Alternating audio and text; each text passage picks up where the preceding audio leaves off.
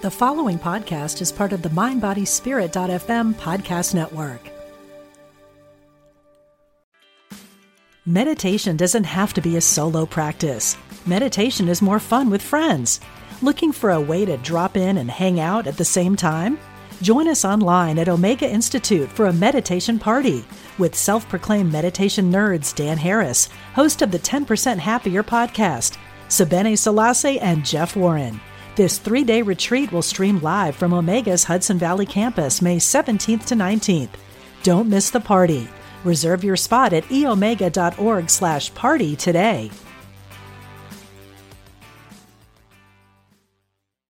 Look, Bumble knows you're exhausted by dating. All the must not take yourself too seriously and 6'1" since that matters. And what do I even say other than hey? Well, that's why they're introducing an all-new Bumble, with exciting features to make compatibility easier, starting the chat better, and dating safer. They've changed, so you don't have to. Download the new Bumble now. Hello and welcome to the Radiate Wellness Podcast with your host, metaphysician, Reiki master, and hypnotherapist, Christy Clemens Hoffman. Each week, we will discover teachings, tips, and tools to radiate your best life ever with practitioners, authors, and luminaries to help you on your path. Wellness, joy, peace, abundance. What do you want to radiate? Hello and welcome to the Radiate Wellness Podcast. Today we radiate healing and hope with Donald Altman, who is the author of the book Travelers. And Donald is a psychologist, a former monk, an award-winning author of over 20 books and CDs on mindfulness and spirituality. And he is an international mindfulness expert as well. Thank you so much for joining me today, Donald. I appreciate having you.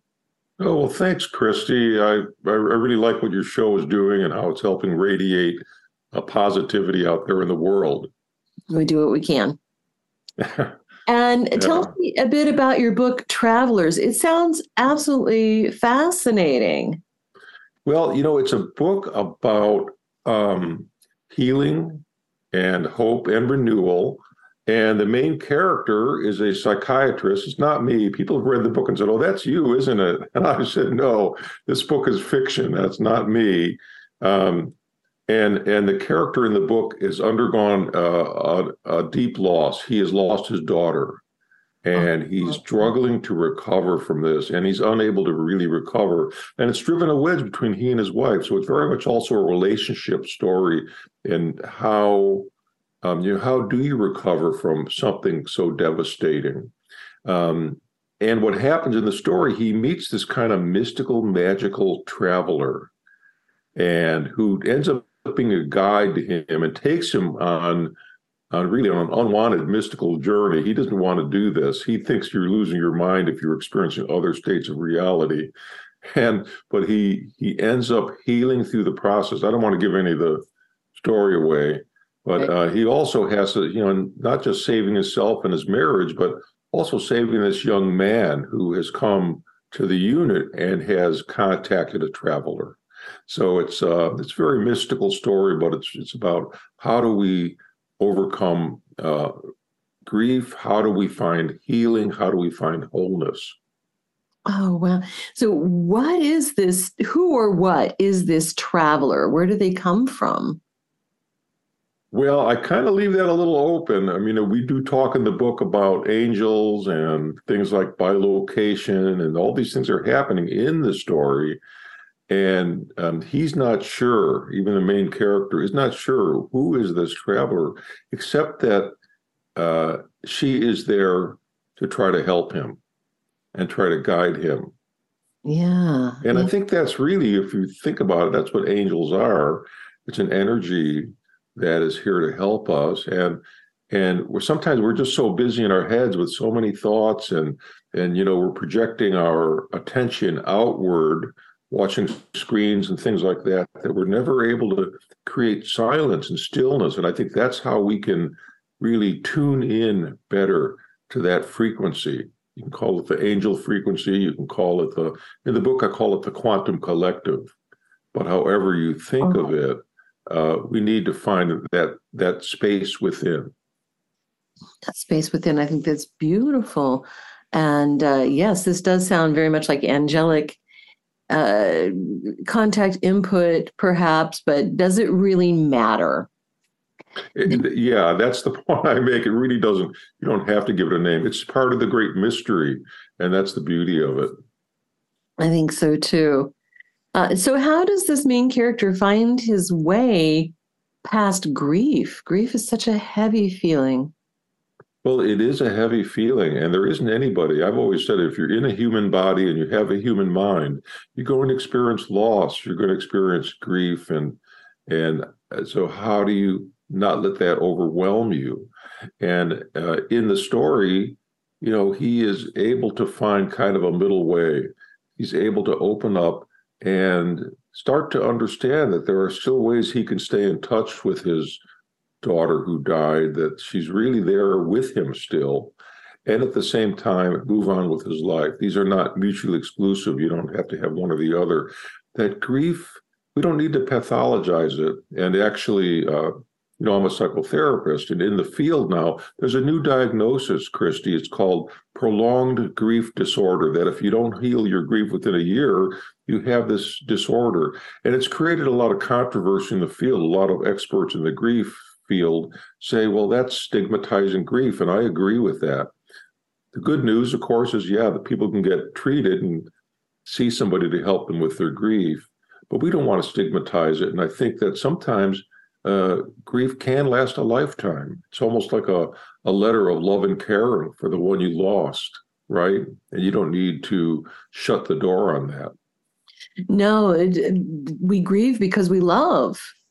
Absolutely. And I think grief too can actually plant the seeds of greater compassion and understanding just how precious each moment is. That, even here, we're sharing this moment together.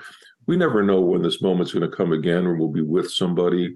And so to be with somebody with our full presence and to open up and to express our kindness and our understanding with that person, that's probably one of the greatest gifts.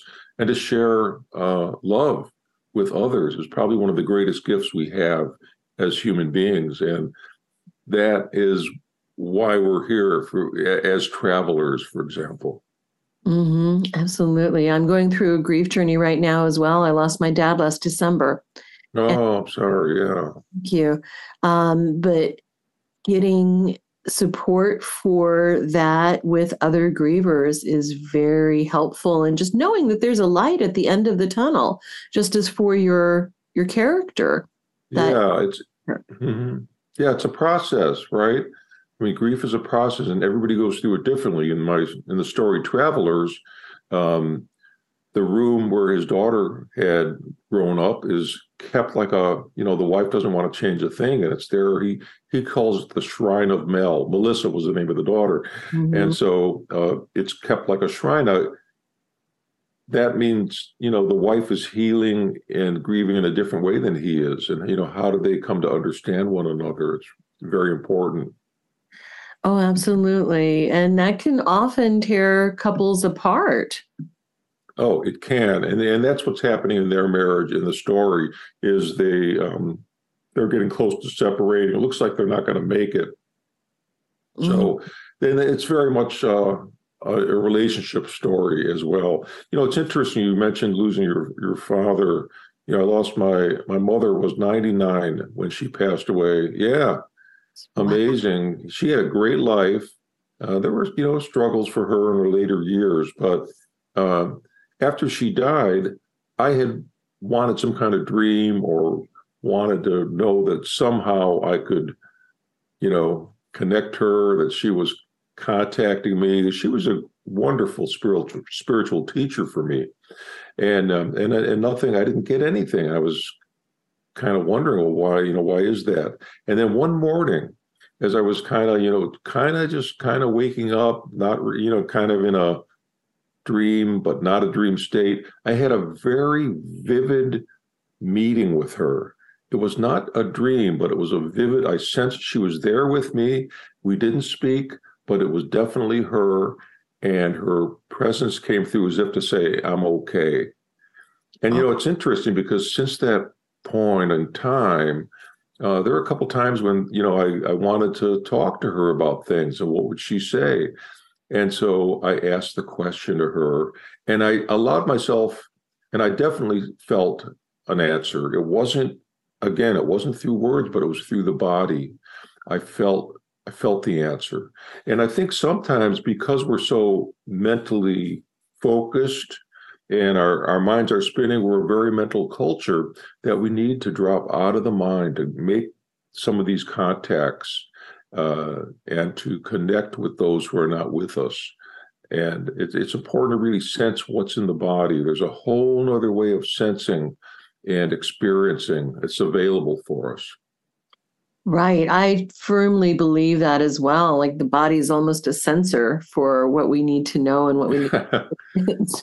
Yeah, that's a nice way of putting it. I agree. Well, yeah, that just came to me. And true, it's when we have our dream visits or visits from our loved ones, they feel more real than real, and we can feel their presence. Yeah, and maybe that's how we know that that's a real connection with them. Oh, that's a very good point, right? Because it's like a thumbprint. It's unique. Yeah. The way they feel. So wonderful. So why did you decide to write Travelers? What was the impetus for you? Well, I have written about 20 nonfiction books, a lot of books about mindfulness and self-help, spirituality, and a lot of practical ways that people can find healing and kind of get out of their head and make friends with their mind. Mindfulness helps us not worry so much about a lot of distressing thoughts we might have, and we're able to change our perspective on that. But I wanted to reach people in a new way, and I felt I could share a story that would help people experience healing through a fictional means of looking at this kind of fantastical story, which I couldn't have told in any way. In fact, it's funny, I tried to tell this story. I tried to write a nonfiction book about this. It didn't work. And I realized I had to share this in a completely different container that people could understand. Mm-hmm. Yeah, a different container. I think the power of storytelling is quite important. Well, yeah, and that too. I think it's the power of. I wanted to, I've been in the mental health field for a long time, and what I've seen is that a lot of times it's become very mechanical, and it takes a very materialistic view of things, and people are reduced into, oh, you've got this diagnosis. And I don't believe that. I think that it's very constricting. It's putting people in a box. And when you give somebody that diagnosis, people grab onto that and say, oh, that's who I am. You can end up defining yourself through a diagnosis. And I've had people say, oh, I'm depressive. I'm an anxious person. I'm schizophrenic. And they hold on to that label. And I think that's a disservice.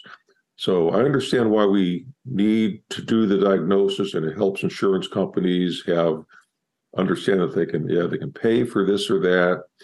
But on the other hand, and sometimes it can even help the clinician make sense of a case and help them see, oh, these are the symptoms. This is how I can treat that or work with that. But I think we have to be very judicious about helping the client understand, or just even with ourselves, not to label ourselves. Right. And so that was the other thing I wanted to show in this story, was that we need to bring spirituality. We need to bring a deeper meaning and purpose into our understanding of who we are if we're going to heal.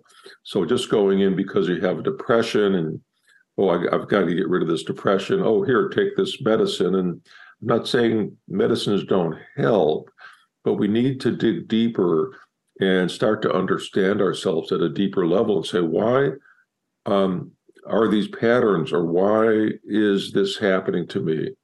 And what's around me that might be causing this? There was a great teacher in the last century named Krishnamurti, and he said, "It is no measure of health to be well adjusted to a profoundly sick society." If you're a fish swimming in a dirty bowl of water, you don't really know that water is dirty. So we need to cleanse ourselves. We need to do purification and ways of healing and getting the right amount of sleep, getting protein throughout the day that helps our thinking part of the brain, the frontal cortex work. So I think there are a lot of things we need to do, and we need to have some silence. We need to reflect, to sit back and just, be with ourselves, be with our thoughts, be with our feelings, and that can help us connect with others. Right. Absolutely amazing. Now, is the theme of mental health present in Travelers?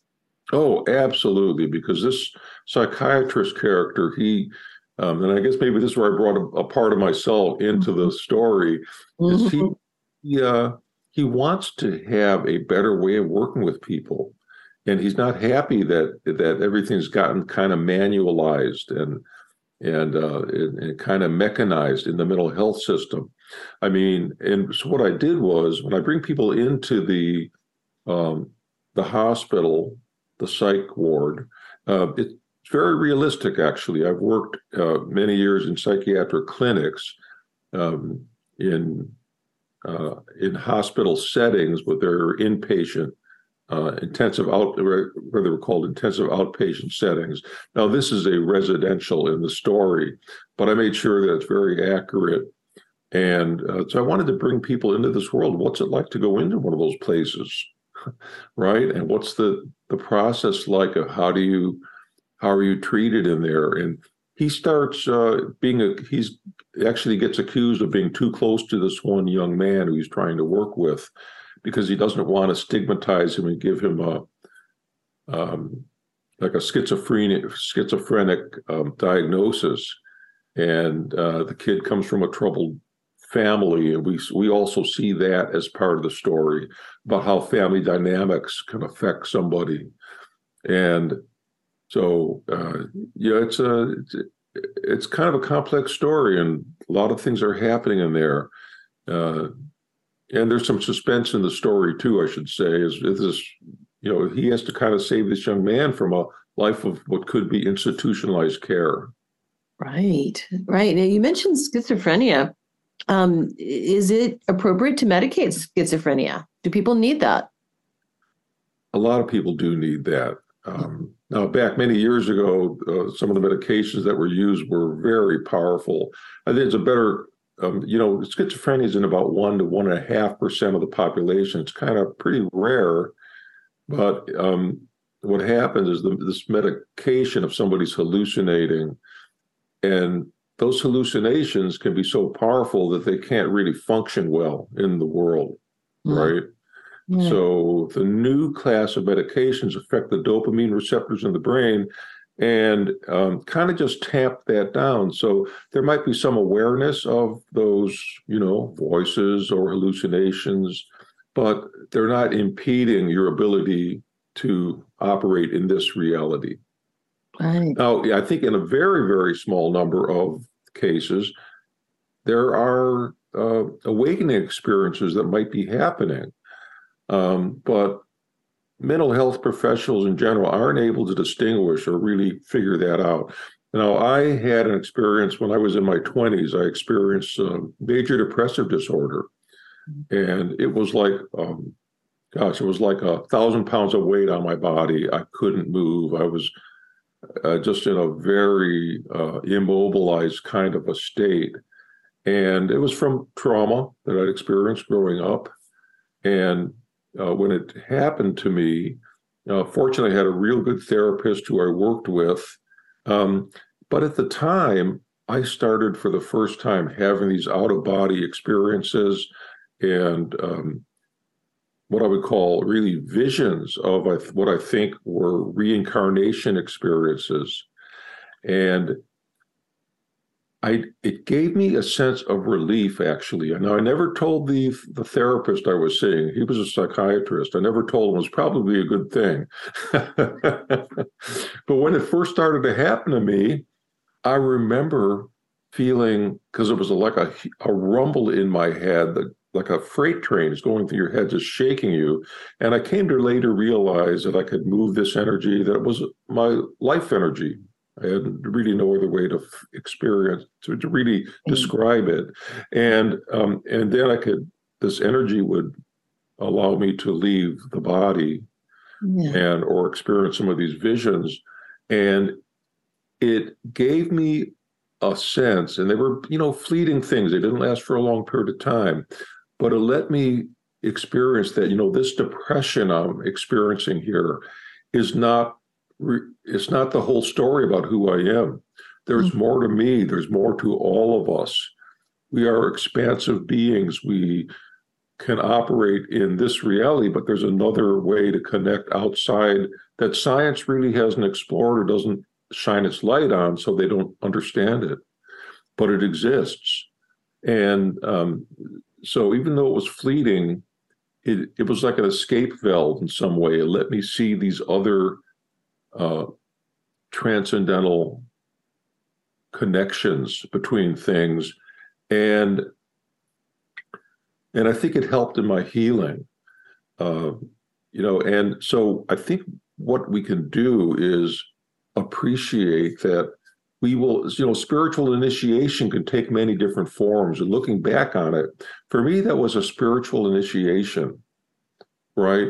A time after that, I asked somebody who I knew who was a neurologist. I described some of these things and said, what would you say to a patient who was experiencing this? And he'd say, well, he said they're having epileptic seizures and they need to be given these drugs. And so I was really glad that I never told anybody back then about what was happening.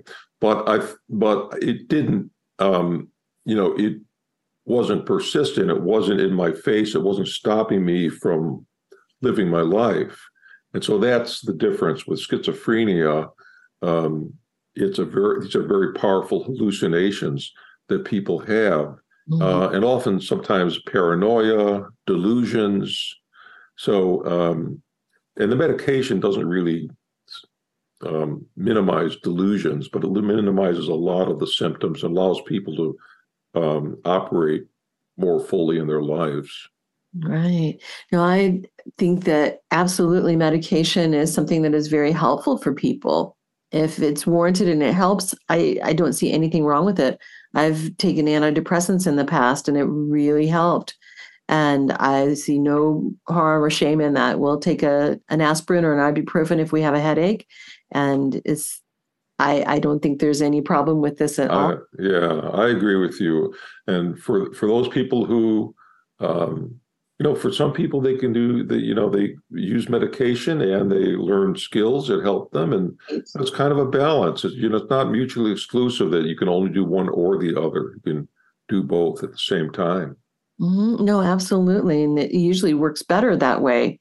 If you can, use medication plus something else, it can help. When you need mealtime inspiration, it's worth shopping Kroger, where you'll find over 30,000 mouth-watering choices that excite your inner foodie. And no matter what tasty choice you make, you'll enjoy our everyday low prices, plus extra ways to save, like digital coupons worth over $600 each week. You can also save up to $1 off per gallon at the pump with fuel points. More savings and more inspiring flavors make shopping Kroger worth it every time. Kroger, fresh for everyone. Fuel restrictions apply. Did you know that Radiate Wellness is more than just a podcast? That's right. We're also a comprehensive, holistic wellness practice. Find out about our services, practitioners, and upcoming events at radiatewellnesscommunity.com. While you're there, visit our podcast page to read more about our great guests and even donate to the podcast. If you like our podcast, you can help in other ways as well, like subscribe or follow us wherever you're listening right now. Tell a friend, a family member, or a coworker about the great content you find here. And if you wouldn't mind, please give us a thumbs up, a 5-star rating, or a positive review. Sounds like a small thing, but it really helps. You might like to know about our Facebook communities while we're at it. We have a free community, the Radiate Wellness Community, on Facebook for news and great free content. Our subscribers group is Radiate U, as in the letter U, but also, well, you. There you'll find curated replays of past classes, guest interviews, and more. And now, back to our podcast and back to our guest. Right. Now, let's turn to your experience as a monk. You're not the first monk I've had, or former monk, I should say, on the podcast, but it's always interesting to me. So what tradition were you in? This was in the Theravada tradition. This is the old school of Buddhism. And Theravada Buddhism is in Laos, Sri Lanka, Cambodia, Thailand, and Burma. So those are the countries where it's still the main Buddhism. Mm-hmm. So it's the old school of Buddhism, and but they're all kind of similar. All the different schools, really, they're all teaching loving kindness, compassion. And I went into I never could have imagined I would end up or go to a monastery and ordain. But there was a friend of mine that said, "Oh, there's a monk I'd like you to meet." And I met this monk, and I had never experienced anybody, Christy, who had this kind of compassion and availability. It was so palpable that just it drew you in, right? I mean, and I grew up in Chicago, and in kind of a tough neighborhood. I didn't find people like that on the street corners in Chicago or anywhere. Right. So I had wondered after I met her, I was like, wow, how does somebody become like that? It really piqued my curiosity.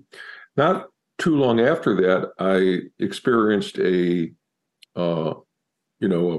negative pattern that kept recurring in my life. And we find this in life. If you find that, certain things keep repeating, whether it's in relationships or whether it's in how you deal with certain aspects of your life, there's probably some patterning there, or some deep belief system or schema that's operating that you're keep falling into these same patterns. So when this happened, it was very painful. And so I thought, well, I need to find, and I'd gone to therapy before, which was helpful, but I felt I needed to look more deeply within myself to somehow decipher and get to the root of this. And I found out at that time that I could ordain as a monk in a monastery where Uthilananda, that was his name, a well-known teaching monk from Burma, came to the U.S. in the late 70s, but that I could ordain with him as the head of the monastery. And I thought, that's great. I'll be able to maybe talk to him, learn how did he become this person who he is, and maybe I can delve more deeply into my own psyche. So I ordained, and it was just a really incredible experience for me. And they were all Burmese monks. It was in Southern California near the San Bernardino Mountains, but they were all small Burmese monastery supported by a Burmese community. So, the monks traditionally in India or these other countries would go out and with a little black alms bowl and go collect food every day. But here the community would bring us food. And it was really amazing. It was a great sense of humility. And it opened my eyes to the fact how, we think we're also independent, but we're very dependent on others in everything we do. The food on our table comes from all the different energy from people, from the sun, all over the place that brings it to the, cultivates it, harvests it, cares for it, processes it, packages it, ships it, gets it to the store. If you ask most people, where does your food come from? Well, people say, I get the grocery store. Well, no. Oh. And so it's just, having people offer that food and realizing that, wow, this community is supporting us, and it made me see how connected we all were. But I was able to talk with Uthilananda and ask him about how did he become the person he was. And he never directly answered it, but what I learned was he loved teaching the loving kindness and compassion meditation. That was the thing he loved more than anything. And I think he must have practiced that so many hours. And there's actually, I found research later on, many years later, that said that if you do thousands of hours of this training, it actually transforms your brain. Oh, yeah. My goodness. Yeah. Richard Davidson, who's the head of the, it's called Investigating Healthy Minds. You can find it on the web. He's director of that. It's at the University of Wisconsin in Madison. And he's put the Dalai Lama's monks under MRIs, people who have done maybe 10,000 hours of compassion, loving kindness training, and their brains are not like a normal person's brain. There's high amplitude gamma waves, which are thought to be a high functioning brain. They're dramatically different, but the potential for each of us to be this, amazing, loving, compassionate being is within each of us. Yes. That is amazing. How long did you spend in the monastery? I wasn't in the monastery for a real long time. I think it's a matter of how ripe you are for the experience. I was very ripe. Mm-hmm. And so it's how ready are you for the experience? I was in there, it was probably, just a matter of months. But I always knew that my time was going to be out in the world. And that was more important to me, I think, was knowing that what the work that I would do out here. But and I stayed connected with the monks, and one of the monks became a very good friend of mine, and he continued actually to teach me different practices even after I left the monastery. Mm-hmm. But it's amazing. It was like a rebirth in a sense. So you go in, they give you a new name, and you kind of shed your old persona and your old identity, and you kind of getting a fresh look at things, right? And the practice of the meditation you do is to start to not grab onto or identify with your thoughts so strongly. I think that was a big message that I got was, I am not my thoughts. Right. Yeah, that's a game changer right there. Oh, yeah, yeah. Because if you identify with those thoughts, and I'd like your listeners to think for a moment, how many thoughts have you had today? Could you count them? Probably not. I mean, there's thousands, and I think the average person has at least a minimum of 20,000 thoughts per day. And how many of those thoughts tell you something really profound about who you are as a person, right? Or are helpful thoughts? Most are toxic, are just habitual thoughts, conditioned thoughts. And, they've even shown if we're just sitting, not really working on anything, not focused, our mind will just start spinning and will just pop up distressing thoughts randomly. We'll just have those. That's true. But if you grab onto a thought that's not a helpful thought, that may be a blaming thought or a shaming thought, that can pull you in a different direction. And that's how we end up with depression and anxiety. We end up having those thoughts pull us along. We start thinking about them over and over and over, and our brain hardwires to those thoughts. So that's why getting into the present moment very powerfully, and that's what I've really done in all my work and all my books. And that's what Ben learns in Travelers. He learns how to get still, and he's actually guided in the book to get into this present moment. And when he does it, his fear all the fear he has in life drops away. And he's able to open up and experience love. That's beautiful. So how do we stay focused on the positive thoughts that take us in the other way? Yeah. Well, one thing we can do is we can think about the things that nourish us and sustain us and support us in our life.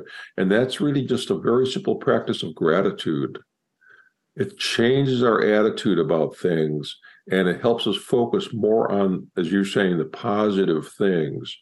So there are several different kinds of gratitude. Gratitude actually comes from an ancient word, gratitudo, which means to find what is pleasing during mealtime. So originally it had to do with grace at mealtime. It's interesting.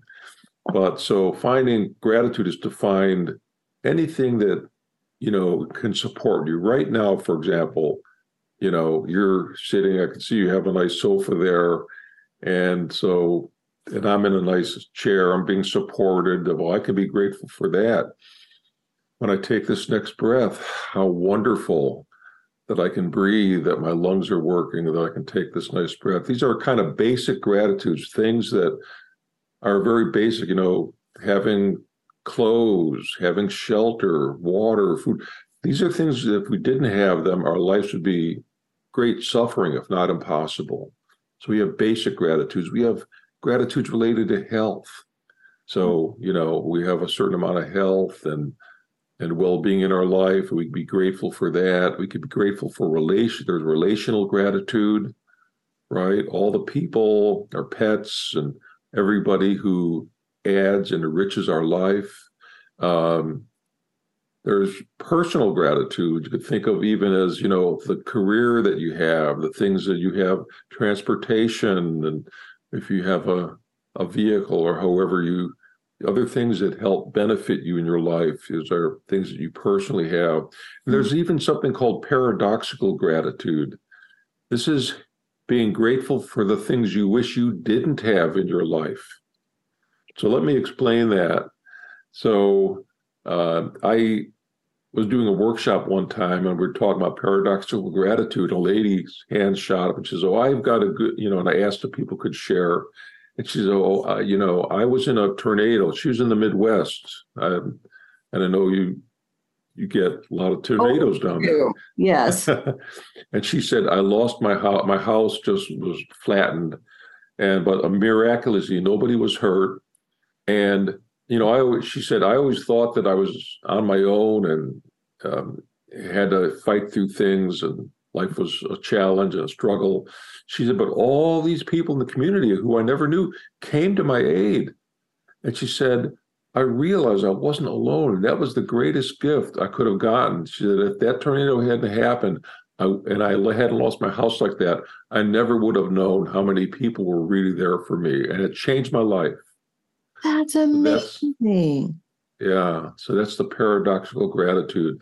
I can think of it as silver lining gratitude. What's the silver lining? And even something that's difficult or a challenge for you, the silver lining is something, maybe that lesson you learned or that little thing, that unexpected gift that comes out of it. I love that. I'm going to start using that and looking for it. Paradoxical gratitude. It's beautiful. Yeah. Oh my goodness.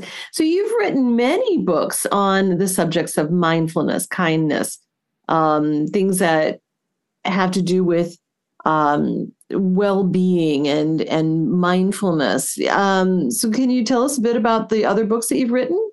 Sure. One of my newer books is called Simply Mindful, a 7-week course and personal handbook for mindful living. And if somebody is really interested in understanding mindfulness, kind of training yourself, and again, maybe it's not for everybody. For those people, though, who want to really understand it, that book is filled with over 3 dozen exercises and practices in there. And it talks about the ancient ideas of mindfulness, the modern ideas of mindfulness. So it really steeps you. I mean, if you were going to teach a course about mindfulness, you'd probably want to have this book. And so,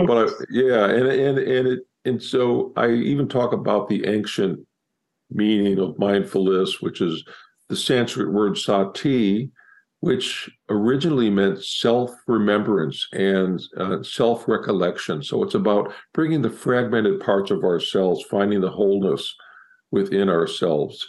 And so this book brings together really all the many, many years of teaching I've had, and I've gotten to see mindfulness from many, many different perspectives. So it kind of brings it all together. So it's I think it'd be a very helpful book for people. 1 minute mindfulness is kind of, you want to stick your toe, you want to into mindfulness, you want to see what is it like to be mindful at different times of the day, in the morning, while you're eating, at night, different, every page is a little different experience with mindfulness, and a little practice that you can do. Very simple way to kind of get into mindfulness. That's 1 minute mindfulness. The mindfulness toolbox, which is really was a bestseller in the psychology field, and a lot of mental health counselors have it. So there's detailed experiences in there, detailed handouts, things that you can do. I mean, mental health practitioners use this book and give the handouts to clients. But if you were dealing with stress, anxiety, depression, this would be a good book for anybody who just wants to get some detailed practices that they can use. So there's breathing practices, there's gratitude practices, finding your strengths, which is an important practice. So a lot of things like that are in this book, and that's probably, like I say, and it won 2 National Book Awards. So I'm really happy about the way that book turned out. That is wonderful. And I noticed that much of your work is geared toward people in healthcare and mental health. Wow. Well, yeah. And a lot of them are just for the average person, like the mindfulness code or clearing emotional clutter, which brings in the ideas of epigenetics, about how we react to things actually changes our expression, the expression of our genes. Moment by moment. This is the incredible thing. It's why there's a lot of interesting science in there about the brain, epigenetics, and how we can, clear out the clutter in our lives. And I also, even in that book, Clearing Emotional Clutter, talk about fidelity to the moment, right? Bringing a sense of commitment to being here right now. Yeah. And that can be very healing, just to do that. Absolutely. These are great practices and so easy for people to understand and take with them and put into practice.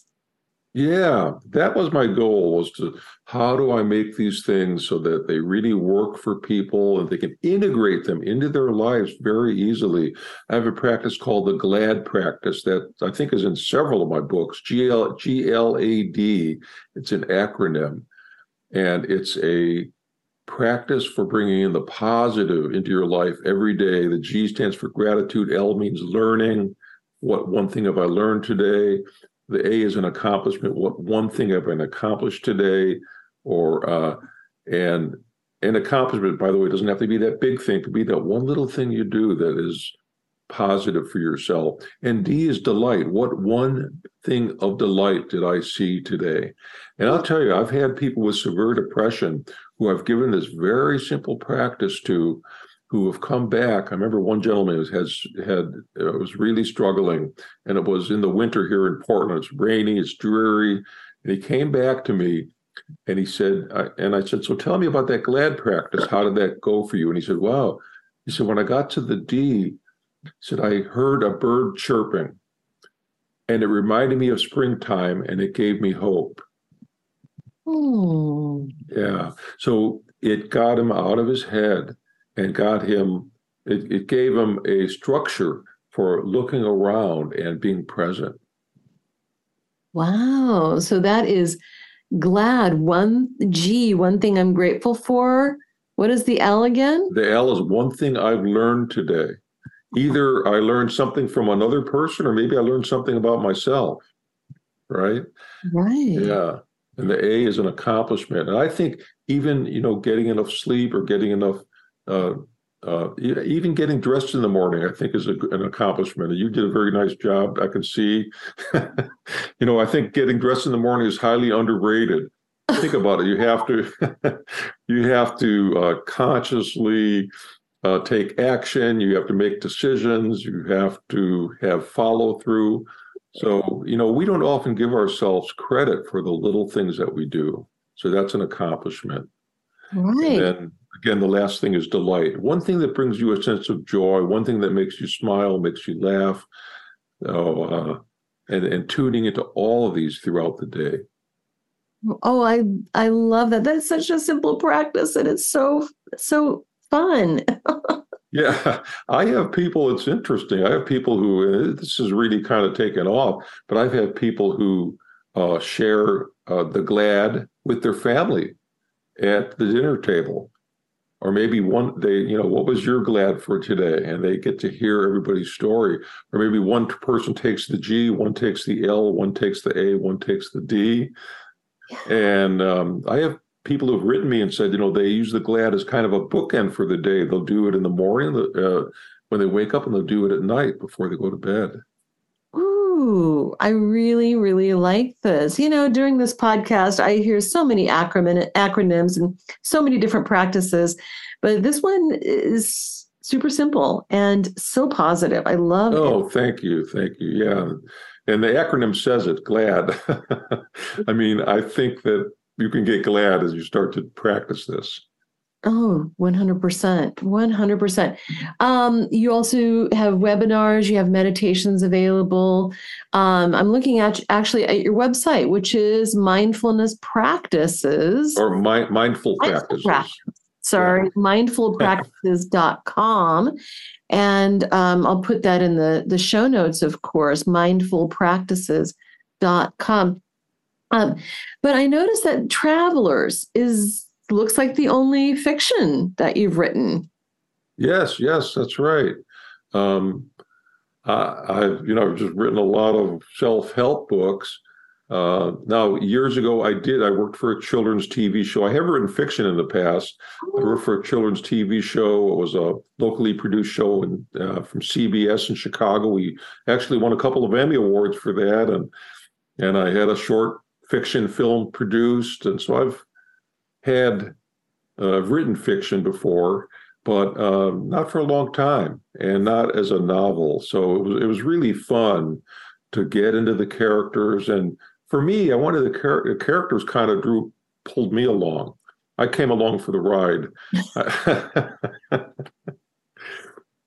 I've heard that from other fiction writers too. It's like, oh yeah, just took off. You have any other? What's up? They wrote the book. I didn't. The characters did. You have any other novels in you? Yeah. I've been thinking about a couple different ideas. So I may do a sequel to Travelers. I may have another idea as well. Right. I mean, I could see it being a series with different travelers helping different people. Well, yeah. It's funny because people have already said to me, say, well, when are you going to do the sequel? I love that. Again, the book is Travelers. Is there anything else that you think is important for our audience, our listeners, to know that we haven't talked about? Well, just to appreciate your own courage in life. Life can be a challenge, but I think we're here to learn and to grow and to help others. And if you can do that, if you can just be with the next person you meet with a sense of openness and kindness, wow, what a gift you're bringing into the world. Oh, that's so true. That is so true. Well, Donald, thank you so much for joining me today. And when you get the sequel to Travelers out, or whatever your next book is, I'd love to have you back. Oh, well, thanks, Christy. It's been a pleasure being here with you today. And I can just sense your positivity that you're radiating outward. And so keep doing that good work. Well, we do what we can, right? Yeah, that's right.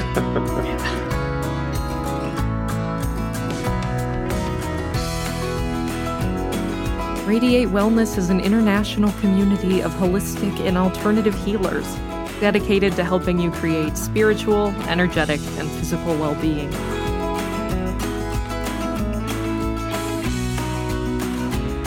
To learn more about our practitioners, services, classes, and events, or to schedule an appointment, visit us at radiatewellnesscommunity.com.